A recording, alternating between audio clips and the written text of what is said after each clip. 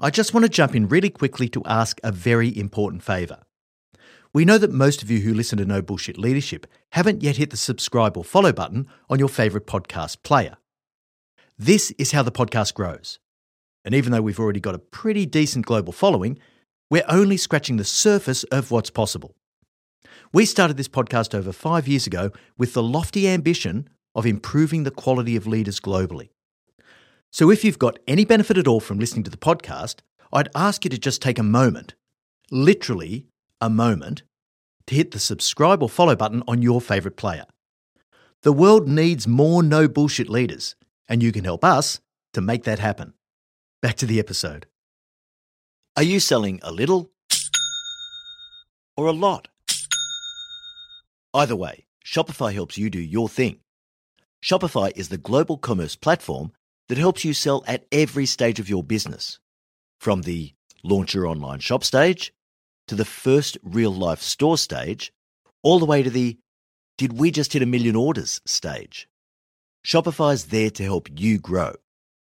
It helps you turn browsers into buyers with the internet's best converting checkout. In fact, 36% better on average compared to other leading commerce platforms. And now you can sell more with less effort thanks to Shopify Magic, your AI-powered all-star. Most of the business owners who listen to No Bullshit Leadership want to go large. What's so cool about Shopify is that no matter how big you want to grow, it gives you everything you need to take control and take your business to the next level. Sign up for a $1 per month trial period at shopify.com/leadership, all lowercase. Go to shopify.com/leadership now to grow your business, no matter what stage you're in. Shopify.com/leadership. Hey leaders, Em here. We're finalising Marty's 2024 speaking calendar and he still has a few opportunities available. Now you've experienced the impact that Marty has on the podcast, but that's only a tiny fraction of the impact that he has when he delivers an in-person keynote presentation. If you'd like to book Marty to speak at your organisation's event, go to martingmoore.com or send us an email at hello@martingmoore.com and we can chat about how to tailor his powerful message to your leaders to achieve real results. All right, now back to the episode. Welcome to the No Bullshit Leadership Podcast. In a world where knowledge has become a commodity, this podcast is designed to give you something more. Access to the experience of a successful CEO who has already walked the path. So join your host, Martin Moore, who will unlock and bring to life your own leadership experiences and accelerate your journey to leadership excellence. Hey there, and welcome to episode 107 of the No Bullshit Leadership Podcast. This week's episode, Resilience, Faith, and Optimism. The Stockdale Paradox. This week, I've decided to revisit resilience with a slightly different lens. The disruption, challenge, and uncertainty we've dealt with in the past 6 months or so has tested all of us. But who among us will commit to coming out the other side of this better for the experience? This episode illuminates the road to true resilience as we tap into the experiences of those who've come before us. How do we cope when everything appears hopeless and the barriers seem insurmountable? The Stockdale Paradox is a roadmap to surviving even the most difficult and grueling of circumstances. It fits perfectly into our current paradigm as we look to an uncertain global future. For those of us who choose to lead, this is incredibly important because it needs to become just another part of our day jobs. So we're going to start with a look at what the Stockdale Paradox actually is. I'll then tie that in with some insights from Viktor Frankl.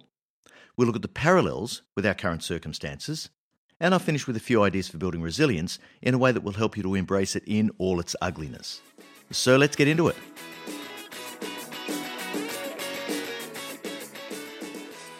The other day, I came across a great quote from Morgan Housel. I think it really captures the essence of what resilience is. He says, "Optimism is usually defined as a belief that things will go well, but that's incomplete.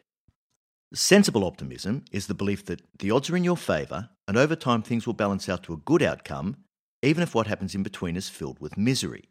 And in fact, you know it will be filled with misery. You can be optimistic that the long-term growth trajectory is up and to the right, but equally sure that the road between now and then is filled with landmines and always will be.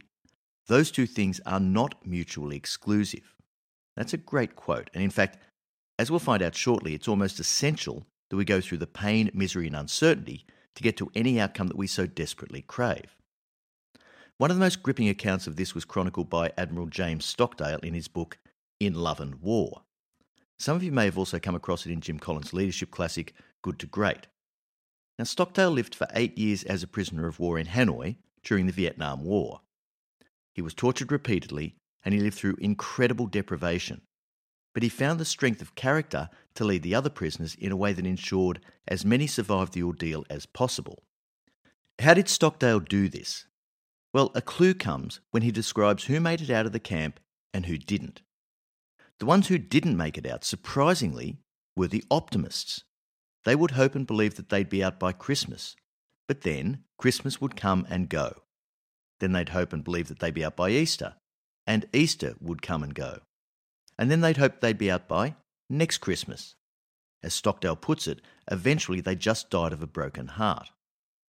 The ones who made it out had a completely different mindset. I know and believe that one day I'll get out. But just for now, I have to deal with the brutal reality of where I am, and I have to focus on how to survive today. So the Stockdale paradox, as it's called, is a powerful lesson in resilience.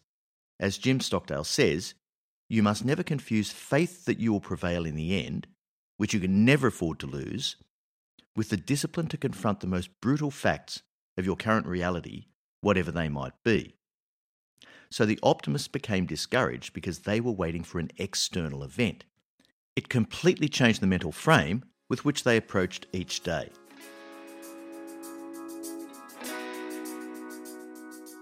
Let's just take a quick look at Viktor Frankl's experience. Viktor Frankl was interred in a Nazi concentration camp during the Second World War. During that time, he lost his wife, both parents, and his brother in those death camps. Frankl details this experience in a very philosophical way in his classic book, Man's Search for Meaning. Now, if you haven't read it yet, it's worth putting on your list. It's a pretty quick read. But because Frankl held doctorates in both medicine and philosophy, he was able to apply a very clinical observational perspective to his suffering. His ability to survive and relate this in such a methodical and structured way is a little gem of wisdom for anyone who cares to look at it. Now, Frankl uses the term tragic optimism. Similar to the Stockdale paradox, tragic optimism is about remaining optimistic while embracing three harsh realities: pain, guilt, and death. To deal with these, Frankl devised a clinical process which he calls logotherapy. To deal with the pain, you need to learn how to turn suffering into human achievement.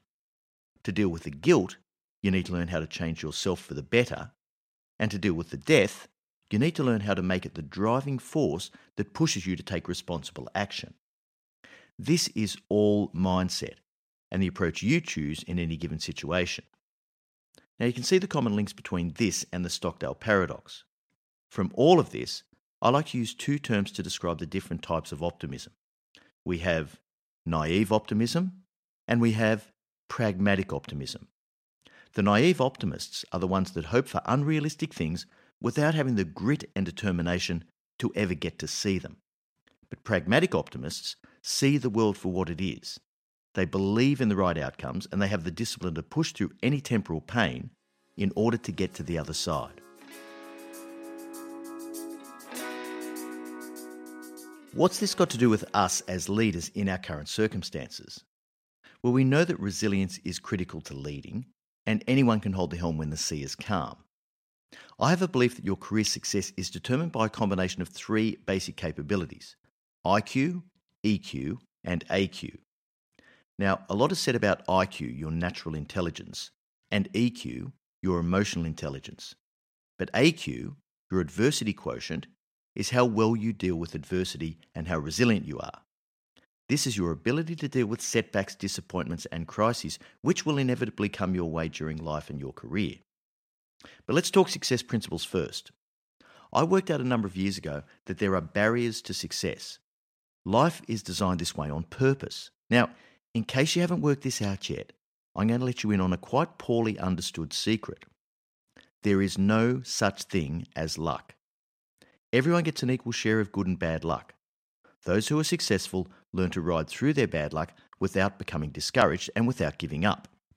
They are also the ones who capitalise boldly on their good luck when it happens to turn up. When the obstacles are the toughest and seemingly the most insurmountable, that's when successful people love it the most. I genuinely and truly love crashing into big obstacles. You know why? Because that's where most other people turn back. These are the barriers to success, and it tells me that I'm on the right track. Like I said, it's not luck. Frank Shorter, the American marathon runner who won the Olympic gold medal in 1972 in Munich, said, "You don't run 26 miles at 5 minutes per mile pace on good looks and a secret recipe." That's the guy who did the work. So how does this all apply to these COVID times? Well, some of you are in businesses that are absolutely booming at the moment, while others of you have lost your jobs. I know some of you have businesses that have folded or are in extreme distress, yet you have to lead through this regardless. Now, the naive optimists are sitting around waiting for a vaccine. I hope it comes so that we can just go back to normal. Until then, we'll just hope it's available by Christmas, or Easter, or next Christmas. But what are the pragmatic optimists doing? They have ultimate faith that we'll work it out, and that there'll probably be some form of prevention or treatment options sometime in the future. But they're not relying on that. They're saying something slightly different. Let's get on with it and work out how to live in the current circumstances. How do we need to adapt? They're working out how to manage an environment of changed social behaviour and consumer demand. They're working out how to make supply chains more robust as the global economy shifts. Now, the USA, China and Europe are diverging, and this was happening well before the pandemic hit. Thing is, now it's just been accelerated somewhat. But the pragmatic optimists are dealing with social costs and fallout and working out how to support the people they lead. They're taking a balanced view of the problem with the faith that they will eventually prevail while dealing with the most brutal facts of the current reality. And they're just getting on with it.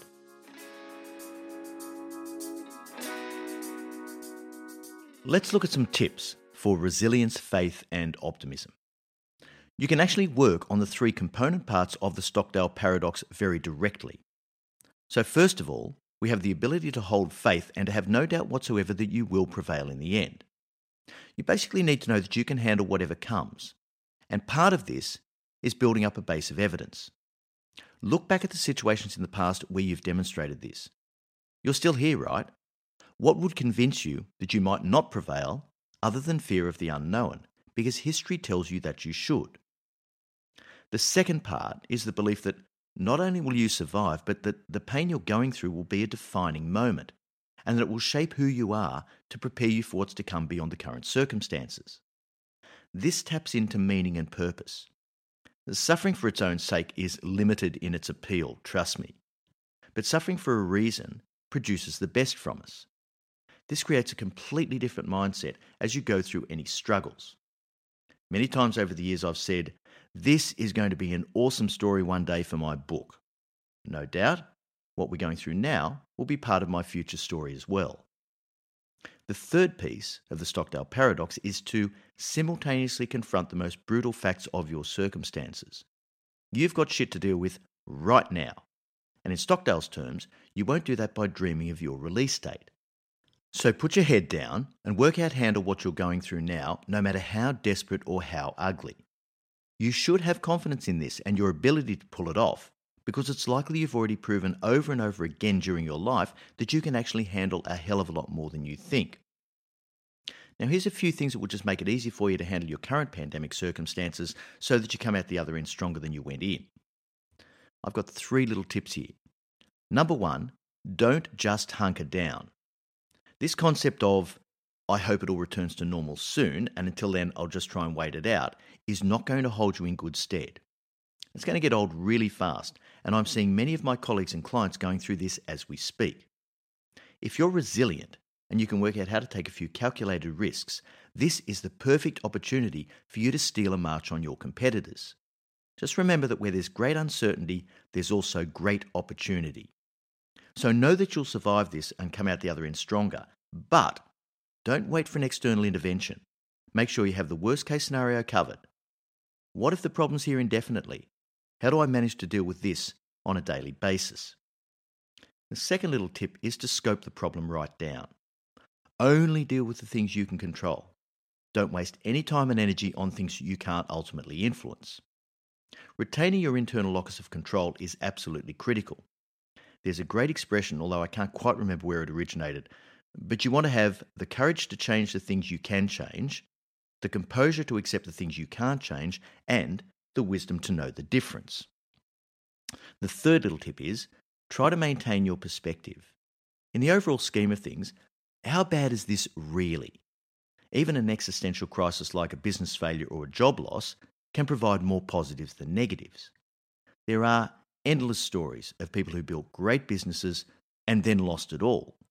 But what they learned from the experience of that first failure enabled them to come back better for the experience and to build something even bigger and even more enduring. Never underestimate the value of the adversity you're going through in shaping your future path. And that's where the faith comes into play.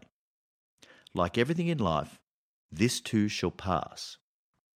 If you concentrate on building your resilience through pragmatic optimism, you'll not only find that you come out the other end of this with a great future trajectory, but you might even find it within yourself to embrace the current circumstances. As a leader, that's what your people will be looking for you to do. So try not to let them down. All right, that brings us to the end of episode 107. Thanks so much for joining us. And remember, at Your CEO Mentor, our purpose is to improve the quality of leaders globally. So please take a few minutes to share this with your network, or if you're on Apple, rate and review the podcast. I'm really looking forward to next week's episode. Now, you know I'm not afraid to take on the big issues. So as I'm watching the ongoing litany of poor personal choices that CEOs and executives are making, I'm going to have a crack at the tricky subject of workplace romances. Until then, I know you'll take every opportunity you can to be a no bullshit leader.